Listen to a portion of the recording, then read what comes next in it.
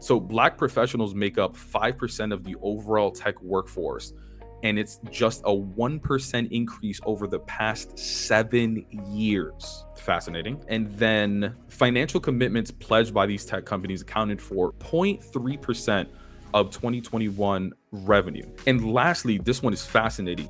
Tech companies that issued public pledges had an average of 20% fewer Black employees than those companies that did not issue commitments, which made me think about, are companies that are issuing commitments and donating money just like throwing money at the problem, but then on the back end, like not doing what they said they were going to do? I thought that was the most fascinating one. Mi gente, dímelo, dímelo. What up? Welcome to another episode of the Quien Tu Eres podcast, brought to you by Plural. You already know it's your boy Pavel, bringing you another special episode. This week on the podcast, I'm sharing a live that me and the homie Odalis did on LinkedIn. Odalis has her own podcast called Hella Latina, which I highly recommend. Both her podcast and my podcast are all about sharing other people's stories and experiences. So we collaborate once a month on LinkedIn for a live series called Unfiltered. And unlike our podcast, where we share other people's experiences, on this monthly live series, we share our own experiences. So we start off with how our life is going, we jump into current events, and then we jump into a topic of the month. The clip that you heard in the intro is talking about that very topic, which we'll get into on this episode. One thing to keep in mind as you listen to the episode, you'll likely hear us call out different names. Those that are commenting live and sharing thoughts, ideas, and opinions throughout the conversation. We acknowledge those comments, and sometimes they even become topics of the conversation. If you want to attend the next monthly series, be sure to add Odalis and myself on LinkedIn. I'll leave the links in the show notes so that you can find us. It's the last Friday of every month. Now that you have a little bit more context into the conversation, let's get into the episode. Oh my God, Pavel. When I first got COVID, I tested positive and I'm like, it can't be as bad as like the first time. And then COVID said, bet. And your girl was just like stuck in bed for like Monday, Tuesday. I was like, I can't move. Oof. Well, hope you feel better. Yeah, so happy to be here though. How are you, Pavel? Checking in on me. Same. How are you? Same. Yeah, I'm doing really well. I'm actually really excited. I'm actually launching like a new segment to the podcast, which I'm really excited about. It's going to be a live YouTube series every Wednesday, 8 p.m. Eastern Standard Time. And the idea is that, I don't know if y'all ever applied for a job and saw like these generic ass job descriptions. It'd be like, coordinated with cross-functional teams to drive exceptional growth in product areas. And it's just like, what does that even mean? Every job description. Right? Yeah. So I'm inviting people from our community that have those jobs that a lot of people want to apply for, want to land. And we're going to walk through like how they got the job and what does it take to be successful in that role. Also, as well, like I want y'all to think of, when you think of engineers, I don't want you to think about Mark Zuckerberg. I want you to think of people that look like y'all. So I'm highlighting people from our community that are doing the damn thing in a live career day segment. So yeah, I'm really excited for that. It's gonna launch in August, so probably like in 2 weeks. Odalis already signed up, which is exciting. But yeah, let me know if there's any specific like career paths, because that's another thing too. Like there's so many career paths that like I don't even know exist still. I'm like, damn, Odalis, that's your job? Like I didn't know you did that. So yeah, I just want to raise awareness for like so many things that are out there. So if there are any specific career paths that y'all have in mind that you think like, yo, Pavel has no idea this exists, let me put them on, hit me up so that we can feature it. Yeah, Pavel, I want to give you your flowers real quick, because I think this is so much bigger than just like, like you're doing career days. I think this is something that is just so needed in the community, because let me tell you, I didn't even know my job was a job either. Like to be completely honest, I didn't know project management was something that was a possibility that could pay well. And I think that you're doing something so big for the community, because people need to know what these job descriptions mean. Honestly, when I found out what cross-functional meant, I was like, oh, that's what cross-functional means? I'm like, I've been doing that. You know what I mean? Like, I think corporate loves to fluff words and like over corporatize things that I'm like, we do on a daily. So I think you're doing something really big and spreading that knowledge and awareness to the community. So flowers all given to you because this is big. Thank you. Yeah, and it's crazy too, because I feel like these conversations, just like the ones that we're having sort of like on the podcast, they're typically had in secret, right? Like if you're interested in like a project management role, like you hit up your homegirl and be like, yo, can I schedule like a coffee chat with you? Like 30 minutes, just like Mm-hmm. one-on-one. But like, why aren't we sharing that information with the world? Like, why don't we let everyone know that there's like an events role that like people have no idea about? Right. So I'm trying to like bring some of these private conversations that we're already having more so just like to a Mm-hmm. public forum. You know, it'd be really interesting, not to give you ideas, but for these career days too, I think something that I learned in my career that was super surprising is the just different teams that exist within tech. Yeah. Like, this is the early career talent team, this is the corporate team, this is this team, this is that team. I think that's a really interesting narrative to talk about as well, because I had no idea. I'm like, oh, y'all don't just all work together? Like, y'all work in Yeah. different, teams, departments, and business units, and this and that. I think that's a really, really interesting thing to highlight in those career days. Yeah, yo, I was talking to my boy at Google, for example, and I'm like, yo, I just met this other person at Google. They're on this, and that team. They were like, I'm sorry, what? At Google that exists? I'm like, Hmm. like even if you work within the company, you don't know that. I gotta talk to HR and just be like, yo, can I just get a list of every single team? Like just list them, like 1 to Right. 200. Just list them out. You really should, because I had no idea. I'm on the emerging talent team. When I started to tell my homies at LinkedIn that I worked on this team, they were like, "What is that?"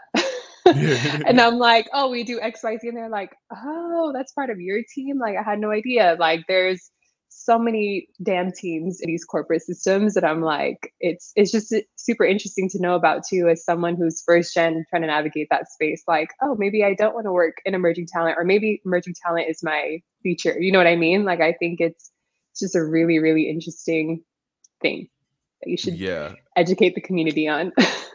Yeah. And last thing, which is like really funny, like if you scroll on TikTok or Instagram, and we're all guilty of it, right? It's kind of like, hey, follow me in a day in the life of X position.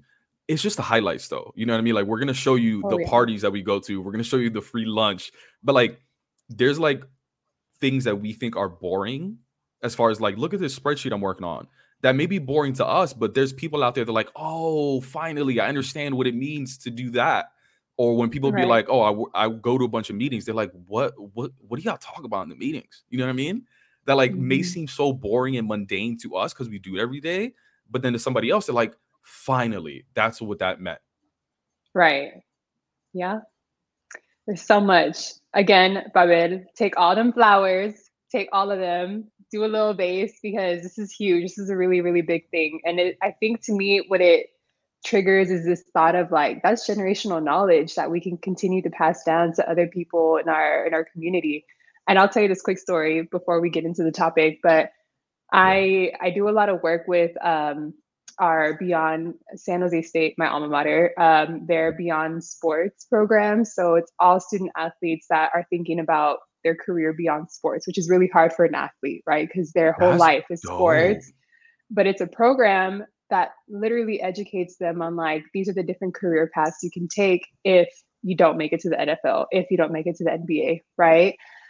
Super dope. And a lot of those students that I work with, I adore them because they all remind me of my brothers. But I think for me, it's interesting to hear them think of their value only on the football field or on the soccer field or on the basketball court.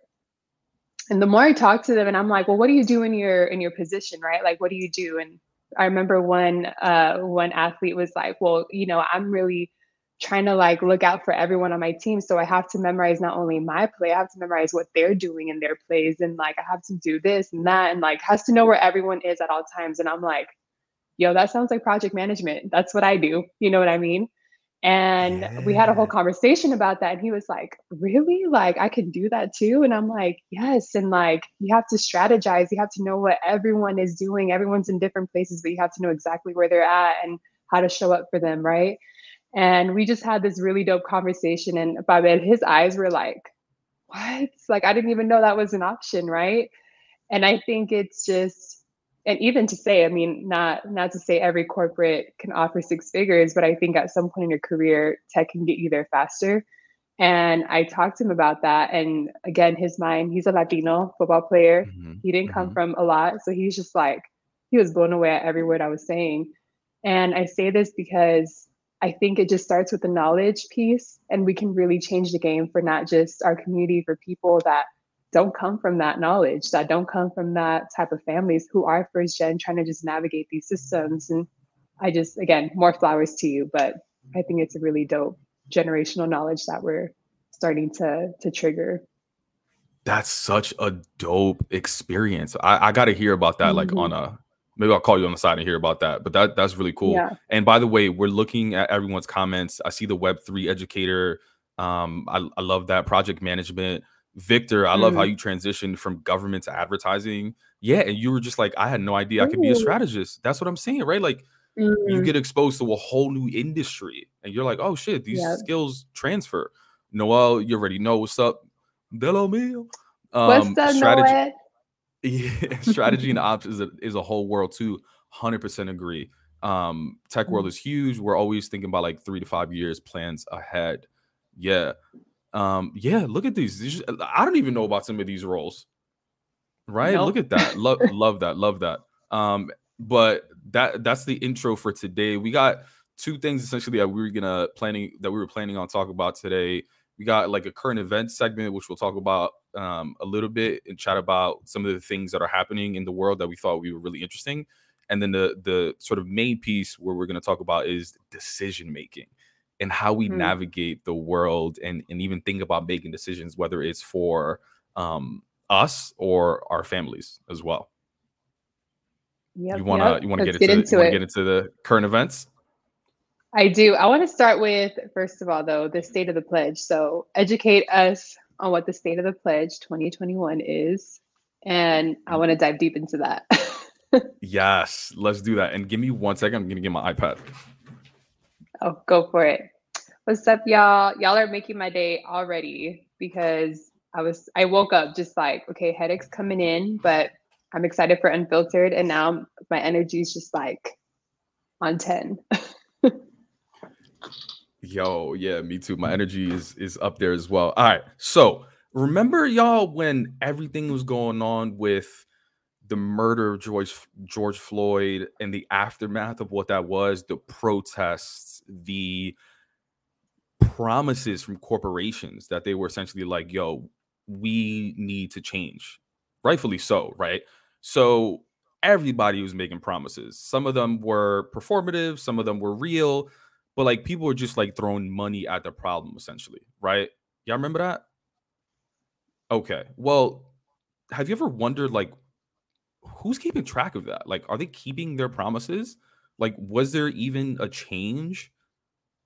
And there's a report that actually keeps track that essentially kept track and made a summary of all of that, looking back at like all the promises that were made and then looking at the state of where things are today from the lens of the black population, although um there are certain references of other groups as well. So it's a 37 page report, and I'm telling you, y'all, it is pure gold. I highly encourage y'all to read it.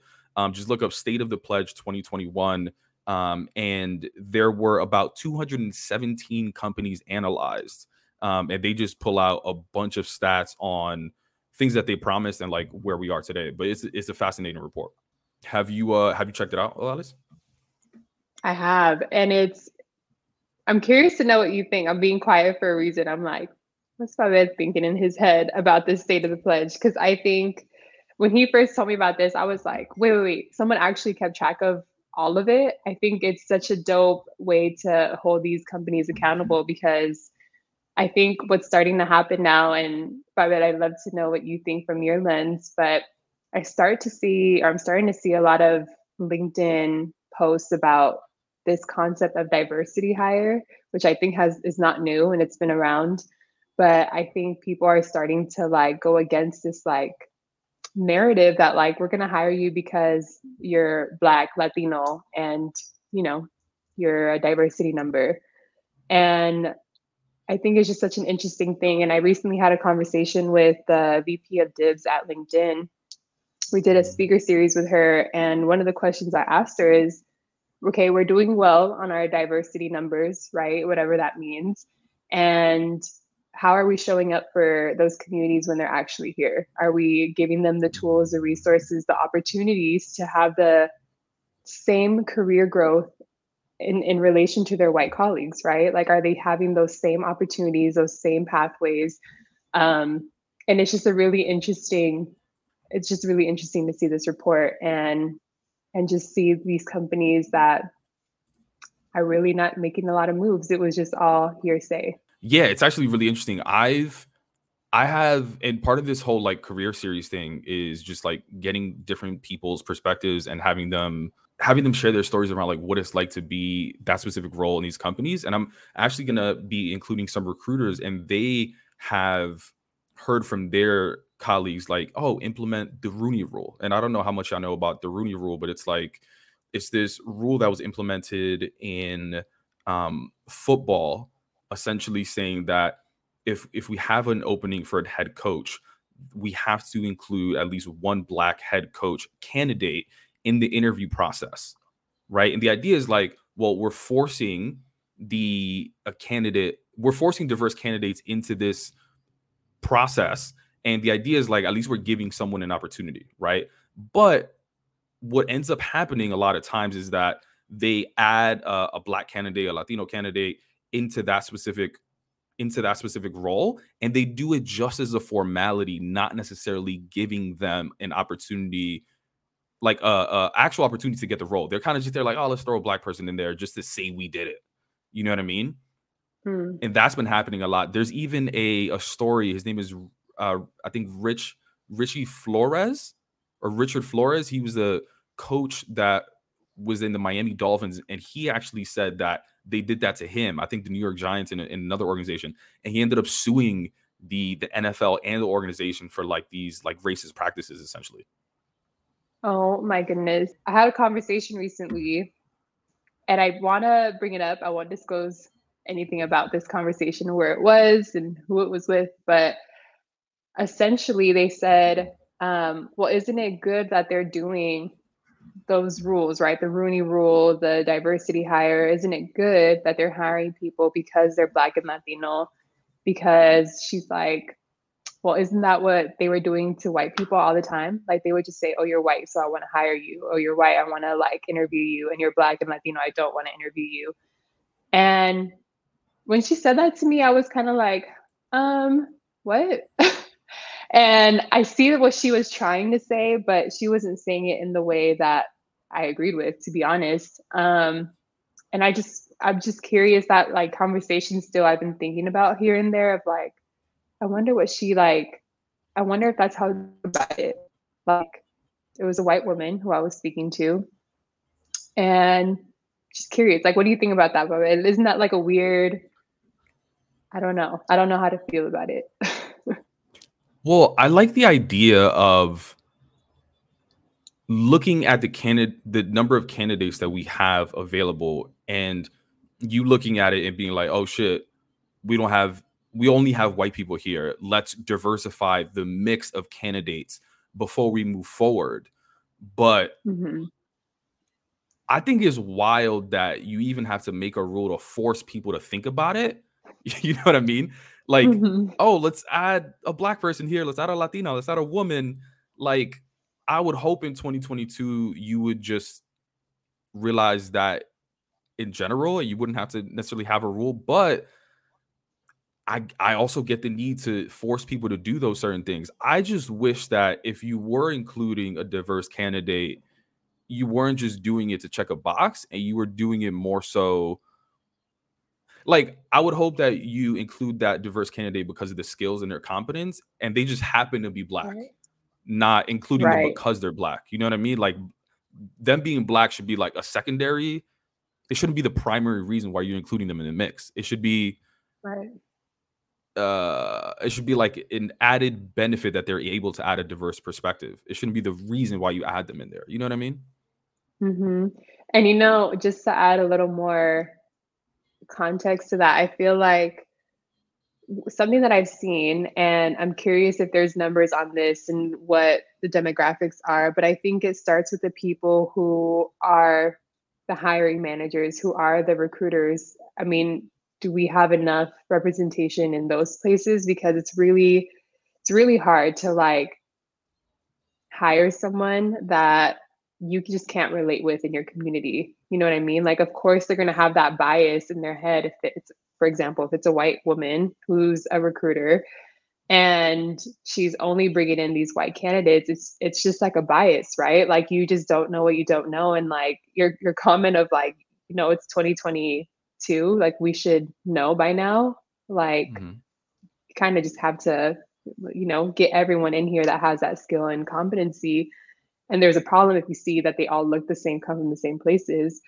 But I think too, do we have that representation in that recruiter or hiring manager space in Mm. general? Because they just don't see what they don't see because they don't realize there's anything wrong. Do you know what I mean? Yeah. Well, you know what's interesting? I think like, well, and I want to share some stats with y'all because it's because in these, I read all the 37 pages and I took out some stats, so y'all don't have to read all 37 pages. But some of these stats are just like, whoa, crazy. But what's interesting too is that I think often we put so much responsibility on recruiters to create this magical place for us, but we have way more power than we think in creating these environments. I'm gonna give you a great example. My man Dominic, who works at Meta right now, he saw that there's very low representation for people that look like him, right? And he saw that, oh shit, people that are getting hired are often referred, right? But how often you get somebody reaches out to you and you're like, yo, can you submit a referral for me? And I've been there too. I'm like, oh, another one. Like, yo, I'm busy. We're all busy. Do I really want to set aside time to do this? Right.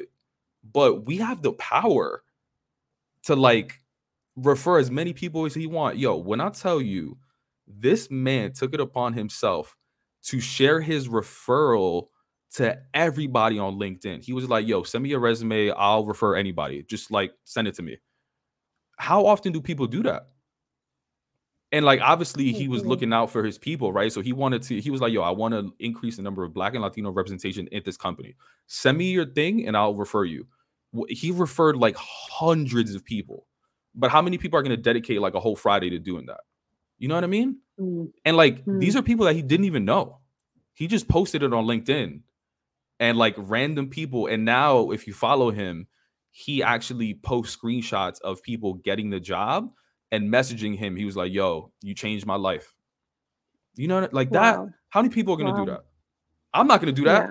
Yeah. I'll tell you, let's keep it real. I'm not going to do that. Yeah. Yeah. Shout out to your homie because that's so dope. That's real dope. So And let me, I'll, oh, go for it.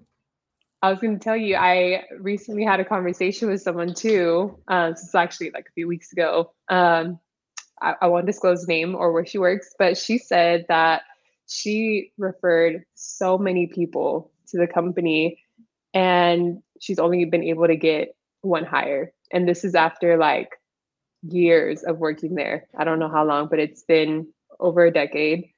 Mhm. And she shared with me, like, she's like, but I go in there and I see these frat bros that all know each other, all come from the same fraternity, and they're all working at the company.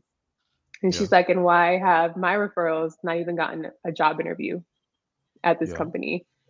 And I think it's really interesting. And I love these two stories because shout out to your homie. I think that's just the power of networking. And I've been a LinkedIn fan before I started working here, so I'm not just drinking the Kool-Aid, but I love the power of LinkedIn too. Just the algorithm compared to a lot of these other social media platforms is just slept on, in my opinion. But Yeah. I think too, there's this other side of people who are trying to be those referrals, those change makers, but can't seem to like get through, to the system. So I wonder if there's like an idea for your homie, but I wonder if there's a way for us to continue referring people in the best way possible. Maybe there's best practices, keywords we need to use. Like, how do we start to create that pathway or that like referral system where people can get at least one interview? You know what I mean? Yeah. My homie at Google does the same thing. He gets a lot of he gets really frustrated because he's referred so many people, and some of them haven't even gotten a call for an interview. So it is really frustrating. Dora, what's up? A lot of people here. All right. So what's interesting is that, so these are some stats that I pulled from, again, this is this 2022 State of the Pledge by The Plug. They looked at all the performative promises that were made after the murder of George Floyd from all these companies, and they did a whole 37-page report of pure gold. But these are some stats that I pulled that was like fascinating. And again, they didn't look at every single company, but they did look at 217 different ones. So what's interesting is that 27% of these 217 companies provided at least one diversity report between 2019 and 2021. If y'all not familiar with the diversity report, it's essentially a lot of big tech companies, they look at their employee base and they publish a diversity report to say, these are the number of men, women, these are the demographics that we have as far as African American, Latino, Latina, Latinx, Asian, etc. They'll even break it down by types of roles. So they keep those demographics and say like technical versus non-technical roles. They'll say whether they're in a leadership position or individual contributor, but only 27%. So like a very small percentage of companies even publish these reports. Like right now, there's no law or policy across the board that like mandates these companies to post it. So in many ways, like we don't even know how diverse most companies even are, which is like really interesting. I didn't know that not everyone posts that. And I understand why. Like they're probably scared to share that data and say like, oh shit, we're not as diverse as we talk about. You know what I mean? So that one was really interesting. And I'll just read off a couple more and we can talk about it. But so Black professionals make up 5% of the overall tech workforce. And it's just a 1% increase over the past 7 years. Fascinating. And then financial commitments pledged by these tech companies accounted for 0.3% of 2021 revenue. And lastly, this one is fascinating. Tech companies that issued public pledges had an average of 20% fewer Black employees than those companies that did not issue commitments, which made me think about, oh, are companies that are issuing commitments and donating money just like throwing money at the problem, but then on the back end, like not doing what they said they were going to do? I thought that was the most fascinating one. 20% fewer Black employees than those that did not issue public commitments. Sheesh. Yeah. And as well, like a lot of these quotes are about the Black population, but if you look at any of these diversity reports, they're typically right aligned with Latino population as well. Like the 5% of overall tech workforce being Black is typically the case for Latino, Latina, Latinx, Hispanic communities as well. Yeah, shout out to Fayed for those numbers, and really, y'all look at the diversity report or the State of the Pledge report, because I think those numbers tell really unfortunate but like powerful stories about the work that needs to be done in these spaces. Yeah, and I'm curious for those that are watching, like, does your company provide a diversity report? Like, do y'all even know how diverse your companies are? I know that it's something that's really popularized in like large tech companies, but I know it's not something that every job necessarily has. So I'd be curious. Did you, Pavel, look at the Meta diversity report a lot when you were working there, or TikTok? Is that something that you were like about when you were at Meta or TikTok? Like, well, I'm going to look at their diversity report, or is that something that was kind of like later in your career? So TikTok didn't do one when I was there, and they still don't do one. I don't know how, I don't know when or if they will ever do one, just because of they're a Chinese-owned company, and I don't know if that's like, I don't know, part of their priorities. I have no idea. But when I was at Meta, I did look at it pretty often. But that said, like, I don't need to look at it. I could just look around. I know what the numbers were gonna be. But I did look at it though. I did look at it. Yeah. You know what's funny? As part of that career day segment that I was talking about, I actually reached out to a couple friends at TikTok, and they were like, yo, the PR team, they don't want us to do it because of you, because the way you left TikTok. I was like, oh. Oh my God. How does that feel for you? How does that feel? I want to unpack this a little more. Yeah. Wait, let me so in the commercial real estate industry, there's only 2% African Americans. I'm not sure the stats on Latino Oh, community. Interesting. Wait, Jason says oh, my Amazon man works reported. in commercial. Oh, there you go. He's part of that Yeah, 2%, and maybe. he is part of that 2%. He's Black and Latino, and he's only met in the Bay Area specifically. He's only ever met one other Black realtor, but he's not even in Bay Area. I think the Black realtor is in like I think Oakland or LA, like somewhere outside of the Bay Area. Yeah, he doesn't see, and trust me, I've been to his company parties and I see no diversity. Yeah. It's Oh, I could like only everyone, imagine. and then there's my man's walking around. And then this my man. He doesn't even get lost. So you can point him out like so easily. No, he's just like, oh, it's just Alex, the Boricua guy. So Amazon reported 28% Black and 23% Latino employees in 2021. Oh But wow. this is the interesting part and about most of the diversity reports is that they break it out by like job function. Is that like all warehouse, for example? Is that like on the corporate side? Because that's a big difference as well, because that dictates like the big pay difference, like how much we're paid too. Hmm. I mean, I Um, know on for LinkedIn for the 2021 diversity report, and I know this because I just had this conversation, but I think the tech specific workforce only one point, I'm looking at the numbers right now, 1.8, 3.4 of the overall tech workforce is Latino for LinkedIn, and then 1.8 is Black. So, I mean, it's wow. low. Tech specifically, tech functions, yeah. Yeah. But I mean, I go in there and I see all my Latinos. They're walking around cleaning and they're cooking, and I'm like, Oh. "Hola, Luis, cómo estás?"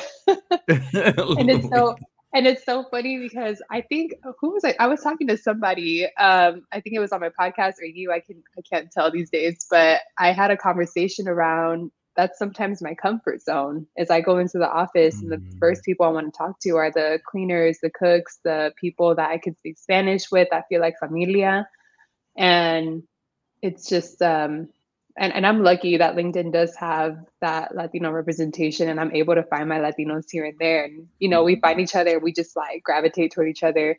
But I think too it's sometimes a comfort zone and I'm learning how to speak to other people that maybe aren't in my community in mm. those ways too. And like network and build relationships with them. It's a little harder, but Yeah. It's a little harder, but it's necessary to advance. Priscilla, like, yeah, I'm part of that 23%. What's up? hey.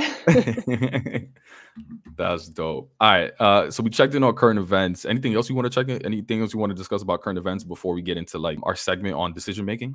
Now let's get into it. Let's get into it. All right. So there's so much we could talk about when it comes to decision making. I mean, it sounds corny, but like we make decisions every day, like hundreds of times. You know what I mean? And sometimes I feel like we're making decisions for us, or sometimes we feel the need to make decisions on behalf of other people, whether it be loved ones and family and all of those kind of things. I'm sure you're probably like in a different place when it comes to making some of those decisions based on like all the work that you've done. And I'm sure therapy has been like a big help with that. Talk to me about like how therapy's helped you in your process and how you think about making decisions on a day-to-day basis. Before Odales answers that question, let's take a quick break and hear from our sponsor. COVID-19 moves fast, and now you can too. If you feel symptoms, even if they're mild, you should test fast. Test positive and at high risk for severe COVID-19? Then act fast with authorized oral treatments that can be taken at home and must be taken within 5 days from when symptoms begin. COVID-19 moves fast, and now you can too by asking your healthcare provider if an oral treatment is right for you. Learn about a treatment option at treatcv19.com. This message is sponsored by Pfizer. Oh my God, it's helped me so much. I think what it's helped me uncover is when I'm making decisions for myself or I'm making decisions that I think my parents would want me to make because they made all these sacrifices for me to be here. You know what I mean? I'm constantly battling those two. And sometimes they're the same, sometimes they're aligned, and I'm like, well, that's what I want too. But I think for a long time, I'm the youngest of seven. I'm the youngest Latina in a big family of like mostly guys. And I Mhm. feel like I always had decisions made for me, like it was like, you don't have an option of where you want to go eat. We're going to go eat here. or you don't have an option of what we're going to do today. We're just going to do this. I felt like that just came with being the youngest one in the room. Like you just kind of like flowed. You know what I mean? And so I feel like the first time I ever made a decision was to apply for college and leave home for college. And Wow. I think for a long time, I didn't know the difference between what I wanted and what was expected of me. And therapy has helped me differentiate the two and just made me really clear on what it is I want. And I'm not saying that it's easy every single time making a decision. I'm like, oh, that's what I want, like 100%. Like there's still a thought process that comes with it, but therapy has helped me differentiate those two. But you do therapy too. How has it helped you in your decision making? It's interesting because you and I were talking about this the other day about not love languages, but there are attachment styles in life. Yo, for those that are listening, y'all gotta do the attachment style quiz. It is so Yes. informative, and you think it's just for like romantic relationships, but the more that I looked into it, and this is what therapy's helped is like forced me to do. It's forced me to just be more self-reflective on like who I am as a person and going into like why I make certain decisions that I make. And I think we're the same, a little bit the same in this part of like taking that quiz and even going to therapy has helped me realize like how hyper independent I am. And I think like everybody's a little independent, but like I am hyper independent. And it's not like, oh, I don't need anybody, blah, blah. Like we all need people to like add to our happiness and all that kind of stuff. But like I get my fulfillment from getting individual accomplishments. Like I need to check the box and say like I did something, I created something, I succeeded in some way for myself. Fuck everybody else. Like that brings me a lot of joy. And I think realizing that early on and realizing that I need to do that often and like knowing that that makes me happy helps me make decisions moving forward. The challenge in making some of those decisions though is like letting everyone else know so that they don't get offended. And I've had this in like romantic relationships. I've had this in at work as well. But sometimes I need to be like alone and driving that individual accomplishment. And then I'll come back to like society. But I made a post on this on LinkedIn as well. But like when I remember when I was in corporate at Facebook, like I got in trouble because like I never worked at my desk, for example, but I had to make that decision to be like, I need to work alone in order to be productive, to feel successful. And then I'll come back to y'all. But people will call me like, he's unfriendly, he's not a team player, he's this, and that. And I would get like certain labels when it wasn't the case. But I always knew that about myself, but communicating that to others was difficult for me. Oh, well, I didn't know you had that quote unquote reputation. Oh, yeah. You're like, yeah. Yeah, it was weird as hell because so interesting. Because Meta too, like working for a social media company, it's like social, right? So it was very common to like add each other on Instagram, on Facebook to keep up with each other. And like I would be in one-on-one meetings with my manager and he would tell me like you and y'all like your team, y'all don't seem like y'all friends. Like, do y'all hang out after work? I was like, I'm sorry, what? Like, do I need to hang out with them after work? Like he was trying to push me to to be like best friends with my team. It was really like, weird. Do they want to go get hookah and then salsa? Yeah. They'll be like, now we want charcuterie board and brunch. Yo, there was a point where like I almost got an Equinox subscription just to go to the gym with them. And I was like, yo, I'm not doing this. I almost did it. Yeah. No one should be paying that Equinox membership. It's nice in there, but that's a crazy. Okay, Victor, it sounds like I'm not the only one that needs their time alone to be productive and make things happen. I think another interesting. Oh, go for it. Oh, go ahead. Go ahead, Fabian. Nah, well, what I was gonna say is I think another interesting thing in decision making is like, yeah, you know what you'd like to do in order to make yourself happy, but I think a really big thing is like, how do you say no to people? Like, how did you figure out how to say no to people? This one's the one I'm still learning. I'm like, damn, calling myself out right now.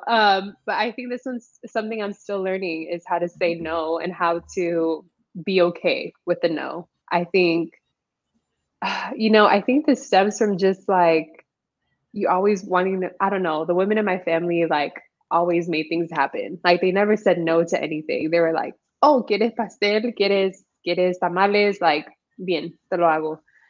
And I grew up thinking like you never say no to people, like you just get shit done, you work hard, yeah, another project on my plate, like let's get it. You know what I mean? Like I think it was always just like continuously work, like work, work, work. And I'm still learning how to say no in the workplace, in life. And I'm getting better at it. I'm not like, I'm not great at it. But, if my friend is like, yo, let's get brunch today, or let's get dinner, let's go out, let's get drinks, I'm like, honestly, like, a girl's real tired and I don't really feel like it. Like, sometimes and I've been proud of myself whenever I do that, because I think about how hard it used to be for me to say no to just like people, like my homies. Sometimes with my partner, I'm like, I really don't want to hang out right now. I just kind of want alone time. And that being respected in the relationship too is super dope. And because I'm the same way, I need that alone time for me to re-energize. And I think we both got that in our attachment style. Like we have that independent side. So funny. But I think just I'm starting to like ask for what I want in a way that honors me and honors them. And I recently saw that Brene Brown segment on HBO Max, and she said something, or one of her guests said something that stuck with me, and it said, boundary is the line in which I can love both me and you simultaneously.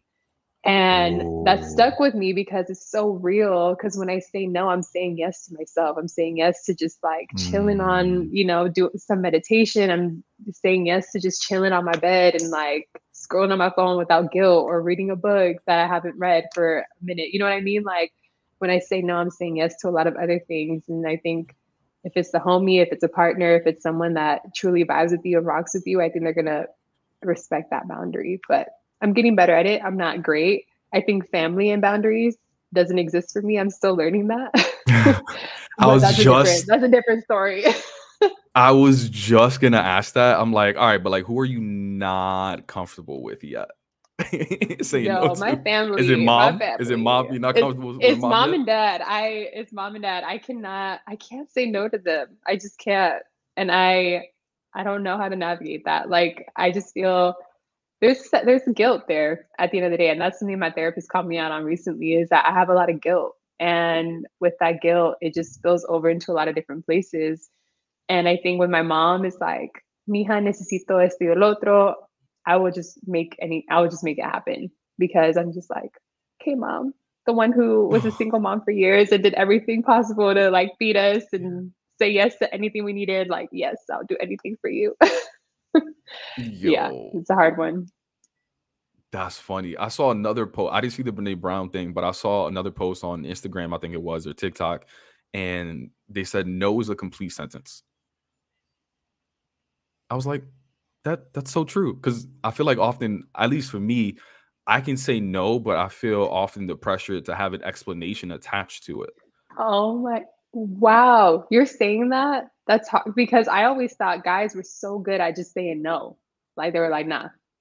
That was my bias, because I'm like, even in emails, like, oh, I can't get to this because I have blah, blah. Like I'm always explaining why I can't do something or why I can't go to the meeting. And I feel like the guys on my team are just like, can't make it.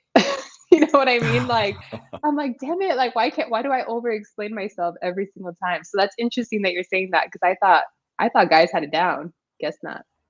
That's interesting. I thought I was the one that was like left out, talking about like I always need an excuse. I didn't know. God damn, I need to. Yeah, I don't know. This is just what I've seen. I wish I could do that. That's one of the things I'm working on. Like I think I've been in situations where I've been so accommodating for so long, where now like the pendulum has swung, I think maybe in sometimes like too far to my side, because I feel like I am so selfish. I'm talking about work, relation, everything. Like I'm so like, nah, I'm all right. I'm gonna just do this. You know what I mean? Like I'm gonna just do what I want to do. where like I don't think I'm accommodating enough. And like that thing that you said around like the boundary being the perfect place between like making you happy and others, like I struggle with that. The idea of there can be both. Yeah. I've been thinking a lot about like where am I comfortable saying no to, or like who am I comfortable with? And I think I might be too comfortable saying no to just about everybody, even my mom. Really? Yeah. Wow. But are you comfortable doing that in the workplace? Like, I mean, I know Yeah. you're an entrepreneur now, but did you ever have trouble with that or no? Yo, you know what's the most difficult thing for me to say no to nowadays? So it's my hourly rate for speaking engagements. So I have a rate and I Mm. share it with people sometimes, and then they come back to me and say, like, I'm sorry. Yeah, you know what's hilarious? Well, yeah, they say I'm sorry, like this is what we can do. You know what I mean? And Mhm. honoring that fact of like, do I say yes or do I say no to an opportunity because it's too low? Mm. You know what I mean? Yo, Mm. but there, yo, when I was first starting out, when I first quit my job, I set my rate and they were like, "Oh, sorry, we can't do that." And then like, all right, so I said like 4,000 was like my hourly rate. They said like, "Sorry, all I could do is two." And I'd be like, "Oh, I get it. You probably got some budget constraints. How about you do this, this, and that, and then ask for more budget. Then I'll come back to you." And they came back and were like, "Oh, sorry, we can't do that. Maybe next year." I was like, "No, no, no, wait, no, I'll do it for two. I'll do it for two." Like I was just so desperate. Mm. You know what I mean? But now I'm in a Yeah. better place where I feel like I don't have to be as desperate, so I can operate in a little bit of space of like comfort, and I could actually start saying no to opportunities that are like way below what I offer as a rate. Yeah. Yeah. And honoring that, right? That's a whole other discussion about just that entrepreneurial, like premium price versus like, a Walmart price. You know what I mean? I think it's a very, I didn't know I didn't know the word for it, but I think it's just the entrepreneurial decisions that we make is really hard. And one of the things that I remember talking to you about is how much do you charge? Because that's not something, I mean, I can't just go and ask my mom, like, how much do like speakers charge for XYZ? And I just started hitting up a bunch of people I knew that were doing speaking engagements. And I'm like, how much do you charge? How much do you charge? And now being internal and hiring speakers, it's across the gamut. I mean, I see a lot of different speakers charge a lot of different things. And just that entrepreneurial side of things and decisions that we make as entrepreneurs could be a whole other unfiltered. Yeah, I just started raising my prices, and it took a lot for me to be like, yes, this is what I charge now. But it's an interesting gamble, not gamble, but it's an interesting process around like when you decide to take something below your rate, and like just a thought process around it. Yeah, it's interesting, and it's something that I'm still working through, like, till this day. Yeah, yeah. I want to talk about the decision of, and I know we talk about it a lot, but I think the decisions that we make in our careers, and I want to talk about just my experience of working for a lot of nonprofits, a lot of small businesses throughout my whole career. Oh, hey, Debbie, what's up, girl? Debbie Um, Debbie I Cakes in the building. Debbie Cakes. I know she's like smiling right now. But I think it's interesting the decisions that we make, and this is talking specifically from that first generation narrative of we need money and we don't have a safety Mhm. net. At least that was my decision. I need to make money. I don't have my parents to lean on. I know they will do anything in their power to try to help me in anything in any ways, but I think for me, a really interesting decision that I made in my career was to leave a small business where I had Mhm. full time benefits, full time everything. And I decided to leave it because I wanted to break into tech. And the way I'm doing that is through a contract role, which doesn't have benefits and doesn't have all those other things, right? But it does mean more money. And I think it's a when I first told my parents I did that, they were like, wait, so you left a job with benefits for a job that doesn't have any benefits? And like, what? And it Mhm. was a really interesting like conversation to have with people that just don't get it. I'm like, no, this tech Yeah. has opportunities. Tech has like, you know, it can set me higher in my career. And I think that's just one of the most interesting decisions I made in my career. I don't regret any of it at all. I'm so happy I did it, but I think it's a interesting decision that we I think just need to talk about a little bit more about that breaking into tech story, because that those contract roles, and I know Debbie Cakes has her own stories about contract roles too, and she's helped me navigate this whole world. So thank you, girl. But I think it's a really interesting decision that I still feel I want to talk a little bit more about with people who are making probably the same decision. I just did a podcast today. It's called, I think, How to Talk to Mommy and Papi About Anything. And one of the things I was talking about was kind of like how our parents' advice has, I said, an expiration date. I think although it's well intentioned, like a lot of their advice is so outdated just because they've never been in the roles that we've been in. So, like, Hmm. is my abuela's advice about her working in a factory, should I apply that to me working at Meta? No. You know what I mean? Like, it's so nice Right. of, thank you, abuela. I really appreciate it. But like, that shit don't rock like Oh, that they're so anymore, you cute know? though. They're so cute though. Yeah, They yeah, yeah. try. They try. But yeah, just saying anything to them. And I want to talk about, Babel, your decision. I know we're at time, almost at time, Yep. but your decision of becoming an entrepreneur. I mean, I saw, I see what that TikTok was paying you, and you posted about it. And I was like, what a decision to leave that, all of that, and just follow your passion and follow something that you so believe in and that the world really needs, if I'm being honest. Like, that decision for you, was that hard? Like, saying bye to that paycheck? Hard, yo. There's not a day that goes by where I don't look at LinkedIn and be like, yo, I should apply to that job. Every day Mm. I look at a job and I'm just like, I need to apply. I mean, look at all the hiring freezes, look at the layoffs, look at like even Meta and ByteDance saying like, we're gonna up the expectations on our employees. So instead of firing people, we're just gonna make it harder for you to the point where like you have to quit. Like, shit is tough out there. Mm. So, and if it's tough out there, like there's also companies cutting back on the budget that I thought were gonna give me. You know what I mean? So it's not easy. Mm. It's terrifying. And even if I did want to go back to corporate, would there even be a role for me? Like, I left a cushy job. Like, it's one of the hottest apps in the world. I was leading the biggest account at the company globally. It's the job that I've always wanted my entire career. And I was like, this wasn't enough for me. You know what I mean? So I think about it really often, but I think I said this last episode. If I didn't leave when I left, a lot of the blessings that have happened to me so far wouldn't have happened. I'll probably do like 30 speaking engagements this year with some really dope companies that y'all all work at right now. And I wouldn't have done that if like I haven't quit my job. But yeah. So is it worth it? I mean, I think so far, but we'll see. We'll see in the future, you know?